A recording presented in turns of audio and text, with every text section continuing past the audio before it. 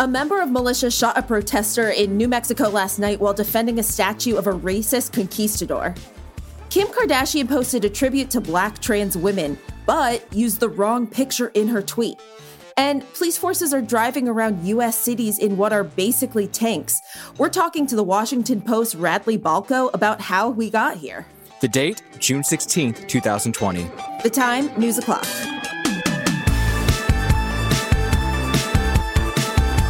Hey friends, I'm Hayes Brown. And I'm Casey Rackham. Welcome to News O'Clock. Okay, really quickly, this is the best story. Here in New York, some cops went to Shake Shack, and then they didn't feel so hot. So then 2 police unions said that they were poisoned intentionally. It's just absolutely wild. I have so many questions, and no matter what the answers are, I don't think I'll be satisfied. I mean, who hasn't gone to Shake Shack and gotten a stomach ache? I mean, come on. Right. At first, they were like, oh, God, it's bleach. They poisoned our brave cops with the milkshakes. But turns out there was just some cleaning product left in the shake machine. So they're fine. Everyone's fine here. There was no Antifa milkshake protesters at Shake Shack. Everyone's fine. We're all going to make it. Okay, it is time for the TLDR, the most important headlines for the day brought to the top of your feed. Here are 3 things you need to know today. 1. A protester was shot in New Mexico during a Black Lives Matter rally that was interrupted by a self-proclaimed militia yesterday evening. Protesters in Albuquerque were demonstrating for the removal of a statue of a Spanish conquistador that massacred hundreds of Native Americans. Basically, think of it like the U.S. Southwest version of Confederate statues. Well, members of the New Mexico Civil Guard, as the militia calls themselves, didn't like that. A scuffle between a militia member and the protesters ended in gunshots. Police on the scene quickly apprehended the shooter. The victim is currently in critical condition. In the end, the mayor of the city announced that the statue would be removed due to the public safety risk it now presents. Beyond Albuquerque, there have been several counter-protests against the anti-racism marches in the U.S. over the last few weeks, including by bikers in Ohio and groups of men with bats in Philly. But the New Mexico incident was the most violent to date. 2. One of the most widely used models for coronavirus deaths now predicts that 200,000 Americans will die of COVID-19 by October. The Institute for Health Metrics and Estimations numbers have varied over the months. In April, it was predicting about 74,000 deaths by August, with no more than 130,000 maximum. Back then, it was actually the White House's preferred model. But states rolling back their pandemic prevention measures has caused the number to rise again and again. Meanwhile, the race for a coronavirus treatment or vaccine is still ongoing. Some encouraging news came out of the UK this morning, where a drug called dexamethasone reportedly showed promise against severe COVID cases. According to a news release, the drug reduced deaths in severe cases by about 1/3. That's way, way better than President Trump's preferred drug, hydroxychloroquine, has done in trials. The Food and Drug Administration actually pulled hydroxychloroquine from use in treating COVID cases yesterday. Needless to say, the president was upset. 3. As if we didn't have enough to worry about, not 1, not 2, but 3 nuclear powers in Asia are causing a bit of a hubbub. China and India share a border in the Himalayas that they've contested for decades. But lately, there's been a string of incidents that have both countries on edge, with soldiers scuffling in small-scale skirmishes. Punches, kicks, rocks, that kind of thing. But yesterday, a close-quarters clash between the soldiers stationed up there in the mountains left 20 Indian soldiers dead, according to the Indian government, and at least several Chinese casualties. It's not clear yet how India will respond to the first Indian deaths on the Chinese border since the 1970s. And over in North Korea, things have been extra tense this week. The country is estimated to have more nuclear weapons on hand than it did when Trump and North Korean leader Kim Jong-un met last year. Today, they literally blew up a building that housed a program meant to facilitate dialogue with South Korea. Literally blew it up with explosions. Wow, that was a lot today, Hayes. Yes, it was. From all different facets, you know, it was coming at us from all different directions here. I do have to say about the vaccine.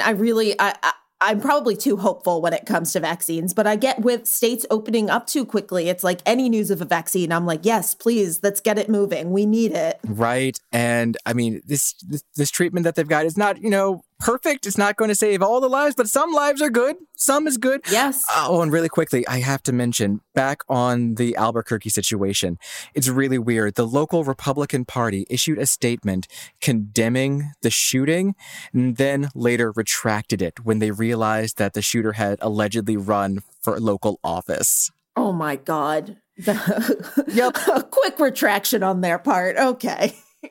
Weird things all around. Weird things all around today, Casey. All right, it's time for today's good news, bad news. This is where I bring you some of the most thank God and most oh my God no stories from around the internet. Good news for pretty much everyone. The Oscars have officially been delayed for 2 months. So the Academy announced yesterday that the 93rd Academy Awards ceremony, which was originally supposed to be held on February 28th, 2021, is now scheduled for April 25th. Which, great. Honestly, I love anything that's already moving things that are in 2021 further back. It's a good idea. And this is great news for filmmakers vying for an Oscar, as the eligibility date has also been moved to February 28th. That shift was meant to give filmmakers who haven't gotten the chance to finish or release their movies due to COVID-19 more time to catch up and qualify for this award season. But it's also good news for everyone because, woo, those ceremonies have been boring. When was the last good Oscars, Casey? Because I can't remember. I genuinely don't know. From not having hosts anymore, which is fine. Okay, sure, whatever. Sure, I don't want a bad host, but also you can't just replace it with just another bad thing. There has to be a reason for why you got rid of that host. But also, I don't know. I'm trying to think. I mean, the last time I had fun watching it was probably when Moonlight won instead of La La Land. That was no one. The reaction was amazing. But I mean, then it's balanced out with last year being awful with the Green Book winning, Yes, completely agree with you there. I probably wasn't even going to watch in 2021, so whatever. And the bad news, the family of Raya Milton, a Black trans woman who was killed last week, is calling out Kim Kardashian for using the wrong picture in her Twitter tribute. So Kim posted a tweet which read, "Black Trans Lives Matter," which is good. But the image attached actually included a photo not of Raya Milton, but an aunt of hers who died in April. So Kim's tweet went up on Saturday. By Sunday, Raya's sister and 2 of her cousins were in Kim's mentions asking her to please take it down, as one family member wrote, quote, "Please take my aunt's picture down and do your research," which, yes, please do your research. And as of this episode's taping, Kim still has yet to correct the post or say anything about it. So awkward. Kimberly, you were trying. You really were. But, oh, man, to not even notice this is what's really killing me. Yeah, that is. It's did she not notice it? Did she not see it in her mentions? Did she see it? And she just thinks oh, I don't want to do a correction or an update. I mean, I just don't really understand what the thought process is here and why it's still up. They're having such a weird week, the Kardashian-Jenners. Right now, they're apparently in Wyoming for vacation, which is, sure, take your private jets and fly out to Wyoming, I guess. Forget social distancing, whatever. Of course. Who's taking vacations right now? Who? Millionaires. Millionaires, Casey, can still take vacations. Before we take a quick break, this Friday is Juneteenth, and we're really excited about the show we've got lined up for you guys out there. But first, we want to know, what are you, the listeners, planning to do to commemorate Juneteenth? Is it an annual thing for you, or will this be the first time that you're celebrating? Let us know, and we'll include it in our show. Open up the voice memo app on your phone, share your Juneteenth plans, and email that file to newsoclock@gmail.com. That's newsoclock, all one word. You can also DM us with your plans on Twitter. We're @newsoclock on there. When we come back, we're talking with Radley Balko of the Washington Post about the militarization of police forces. Stay right there.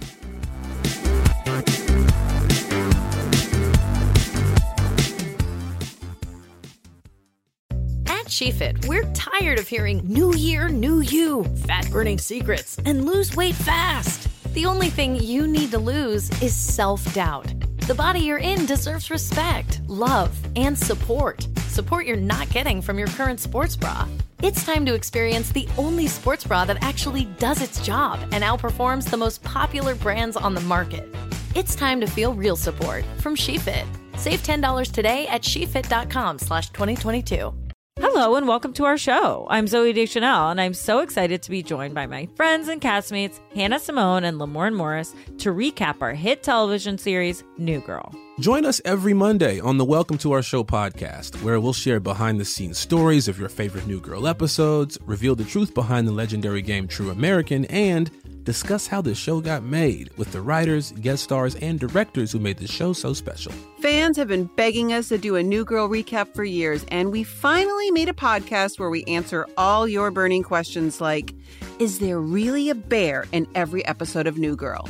Plus, each week you'll hear hilarious stories like this. At the end, when he says you got some Schmidt on your face, I feel like I pitched that joke. I believe that. I feel like I did. I'm not 1,000%. I want to say that was, I tossed that one out. Listen to the Welcome to Our Show podcast on the iHeartRadio app, Apple Podcasts, or wherever you get your podcasts. This season, get football on your terms with NFL Game Pass. Let's go! See every snap from every game with full game replays. What a throw, what a catch! Listen to all the action as it happens with live game audio. Watch the dog, Zeke! Leaping grab Devontae Adams! Plus, watch your team on your time with condensed game replays. Wow! Get football on your terms with NFL Game Pass. Go to NFL.com/Game Pass to start your free trial today. Welcome back. When protests broke out in Ferguson back in 2014, people were surprised to see police officers driving around in what looked like actual tanks. Since then, we've seen police forces roll out military-grade gear again and again, most recently at Black Lives Matter protests around the country. But where did all the military equipment come from? Here to answer that question is today's guest, Radley Balko. He's an opinion writer for The Washington Post and author of the book, The Rise of the Warrior Cop. Thanks for joining us, Radley. My pleasure. Thanks for having me. So let's go back a bit. When did the U.S. first get this idea, this notion of a police officer basically being a soldier on city streets? I think it was a gradual thing, driven in large part by politicians and kind of their rhetoric. I think you can trace a lot of it back to the 1968 presidential campaign where Richard Nixon was, to be sort of blunt about it, was trying to appeal to white middle-class people and make them, play to their fears of black crime in the cities, and really took coined the phrase war on drugs and, took that phrase very seriously. One of the main policies that he pushed was the no-knock raid, which is still with us today, which was a way of kind of showing how tough on crime we could be and to take a kind of a more militaristic aspect to the drug war. We then see the Reagan administration really ramp up both the rhetoric and the policies when it comes to fighting a almost literal war on drugs. We start to see more cooperation between the military and local police, more training between the two. And we see the Reagan administration really starts making the first efforts toward shifting surplus military gear over to local police departments for use in domestic policing. We see this then codified into law in the 1990s with the 1033 program. And this is a program where the police departments could literally log on to a website now and just pick whatever gear they want from the Pentagon, and they just have to take care of the shipping. That really kind of drove police militarization for about 15, 20 years until September 11th. And then we see the Department of Homeland Security starts giving out grants, checks to police departments across the country to buy new military equipment. And this gives rise to what you might call the police industrial complex, because now you have companies that exist to build this new military-grade equipment in exchange for that DHS money. Some of the gear that cops have sent out against protesters in the past few weeks are really heavy duty. How are police forces justifying buying vehicles that run over landmines to take on protesters? Well, the key is that they don't have to buy them. These are surplus MRAPs, they call them, that come from the Pentagon. And it's an interesting case study in this trend because the MRAPs were designed for a very specific purpose. They were designed to run on a convoy in Iraq or Afghanistan. Because those wars ran on so long, we built a lot of MRAPs and needed to do something with them. And so they just started giving them away to police departments across the country. And the thing about an MRAP is it's not a tank. It doesn't have guns, it doesn't have a turret.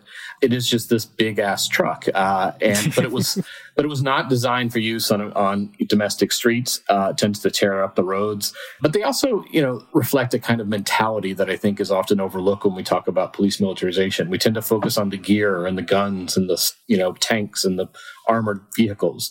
But the flip side of that problem is what it does to the mindset of both the police officers who are in those vehicles and using that stuff, and also what it does to the mindset of people who are being policed. And in both cases, there's this danger of cops starting to see themselves as soldiers and the people who are being policed starting to see themselves as sort of, occupants of or residents of an occupied zone.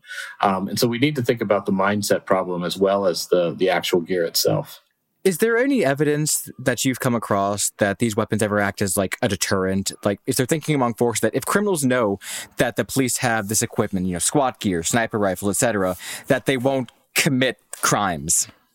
Yeah, we often hear police departments say, they want these big trucks and they want them to look scary and intimidating because the criminals will fear them then and they won't commit crimes. And there's just no data to back that up. In fact, there have been studies looking at sort of the correlation between the amount of gear the department gets from the surplus program and what happens to crime rates.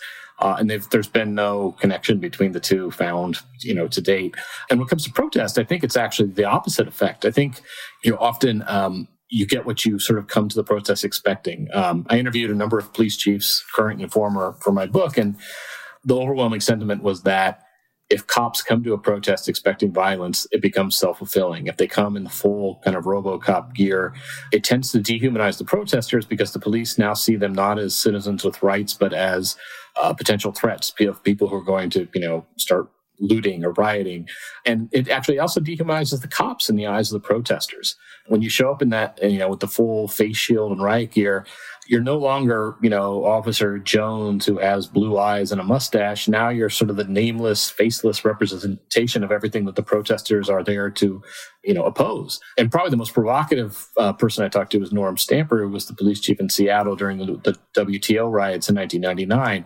And in his book, he talks about how, he'd seen that previous economic summits like this had resulted in violence. And so he trained his cops for weeks and he told them, trained them in every possible way to suppress violence and prevent things from getting out of hand. He bought them what he called the latest sort of RoboCop gear. And what ended up happening is there was violence, but a lot of it was instigated by cops who basically were scared because they had been told for weeks that things were going to get violent. And they ended up, starting violence by firing tear gas canisters behind protesters, which meant the only place they could run was straight at the police. Right. And he didn't have his revelation when he wrote the book, but afterward, Stamper, saw how cities were responding to protests in the years since.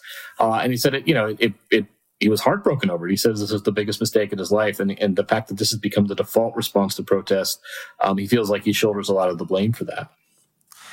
So just really quickly, out of curiosity, what's the most egregiously unnecessary acquisition by a police force that you've seen in your research? Well, the really weird one to me is always bayonets. Police departments love bayonets. And there's for the many cavalry charges that they go through. Right, exactly. We're not fighting Napoleon, right? And even if there's no real domestic police use for a bayonet, but police departments seem to love them. But also, one of the more disturbing ones are 50 caliber weapons. 50 caliber bullet will go through several city blocks no matter what's standing in the way. It's used on the battlefield to take out tanks. There's no real conceivable use for it in domestic policing. And to the extent that there is, it would be extremely rare. It's the idea that they need to have them on hand at all times, is really problematic. And it's it's a product of the fact that it's there for the taking, so you might as well take it.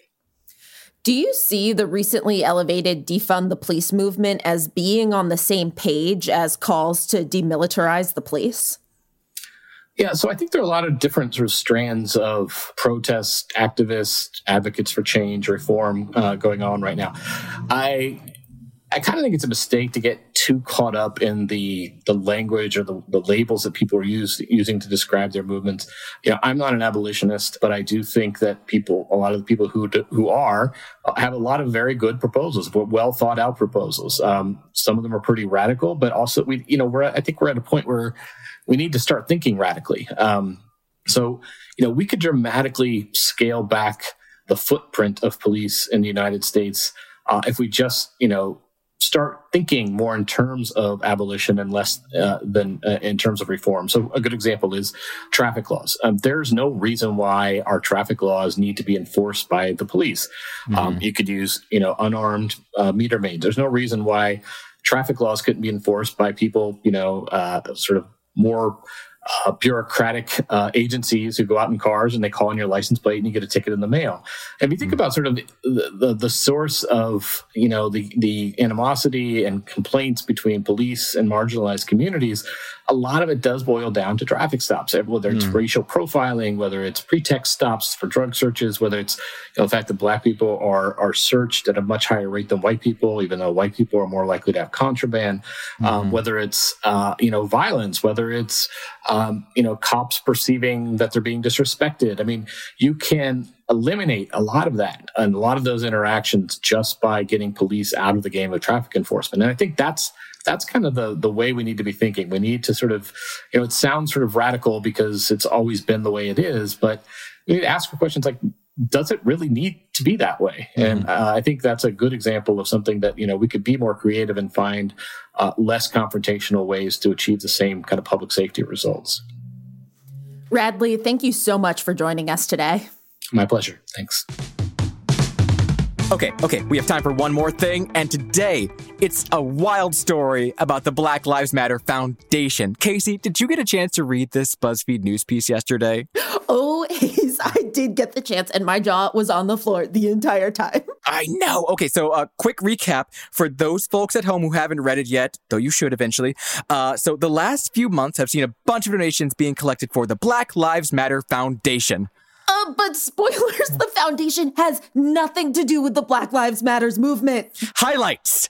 The Black Lives Matters Foundation is actually just one person, a 67-year-old man from Santa Clarita, California. Corporations like Google, Apple, and Microsoft raised nearly $4 million for the foundation, aka this one person, in the last few weeks. GoFundMe had to freeze all of the money that was going to go to him. And he wouldn't tell BuzzFeed News how much he's raised already over the years. Okay, and the foundation's goal is to, quote, help bring the police and the community closer together in an effort to save lives. This story is so freaking wild, Casey. I can't. Every sentence, I was just like, what is happening next? Right. Shout out to Ryan Mack and Brianna Sachs of BuzzFeed News for getting this story, because it makes you really question how much vetting is going into nonprofits that are raising money.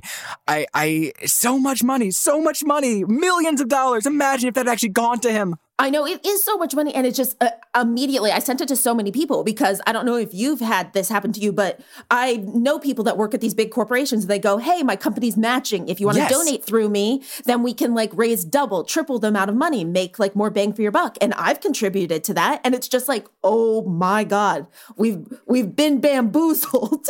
Hoodwinked, run amok.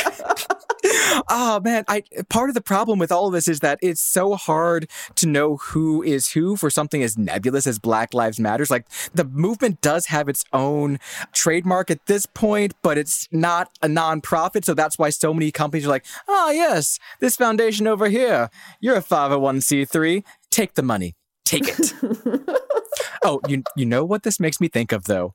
The best trademark case in history.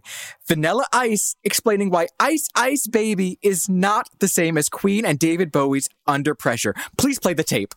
And people who don't understand rap music, they say, well, he borrows this or steals this. Rap music, every major rap artist in the world samples music, Okay, well, Hayes, I think you just called a 67-year-old black man Vanilla Ice. And honestly, I think that's where we should wrap this up and leave it. That's it for today. Join us tomorrow for a calming meditation session meant to get you through the rest of the week. Nah, I'm just messing with you. It'll be more absolute chaos, I'm sure. And remember, always research who you're giving money to. Be sure to subscribe to News O'Clock on the iHeartRadio app, Apple Podcasts, or wherever you go for your sound stories. And please take the time to leave us a rating and a review. It helps us figure out what you like about the show versus what you love about the show. And remember to set your alarm so you never miss an episode of News O'Clock. Peacock streaming the world's biggest sporting events, exclusive originals, and the latest movies. This February, we've got Super Bowl 56 and the 2022 Winter Olympics. Peacock Original Bel-Air from executive producer Will Smith and Westbrook Studios. Damn! Plus tons of new movies every week, including Marry Me, starring Jennifer Lopez and Owen Wilson. In theaters and streaming only on Peacock Valentine's Day. With all this and so much more to love, sign up now at PeacockTV.com. It's time to gear up for the NFL postseason. Yes, sir! Head over to NFLShop.com today for the largest assortment of officially licensed gear. I need it! NFL Shop is your destination for jerseys, t-shirts, headwear, and more. Oh, you're sweet with it! Come back after the game for the best selection of NFL gear anywhere. How you like that, baby? Rep your team pride with styles fit for the whole family. To shop now, go to NFLShop.com. What's up? What's up? This is Robin Dixon, co-host of Reasonably Shady, which has just been nominated for an NAACP Image Award in the Outstanding Arts and Entertainment Podcast category. This is so big for Giselle and I, and of course, we must thank all of our fantastic listeners. But we need your help. Visit vote.naacpimageawards.net to vote for Reasonably Shady. That's vote.naacpimageawards.net. But don't wait. Voting closes on February 5th at 9 p.m. Eastern. And make sure to listen to Reasonably Shady every single Monday on the Black Effect Podcast Network.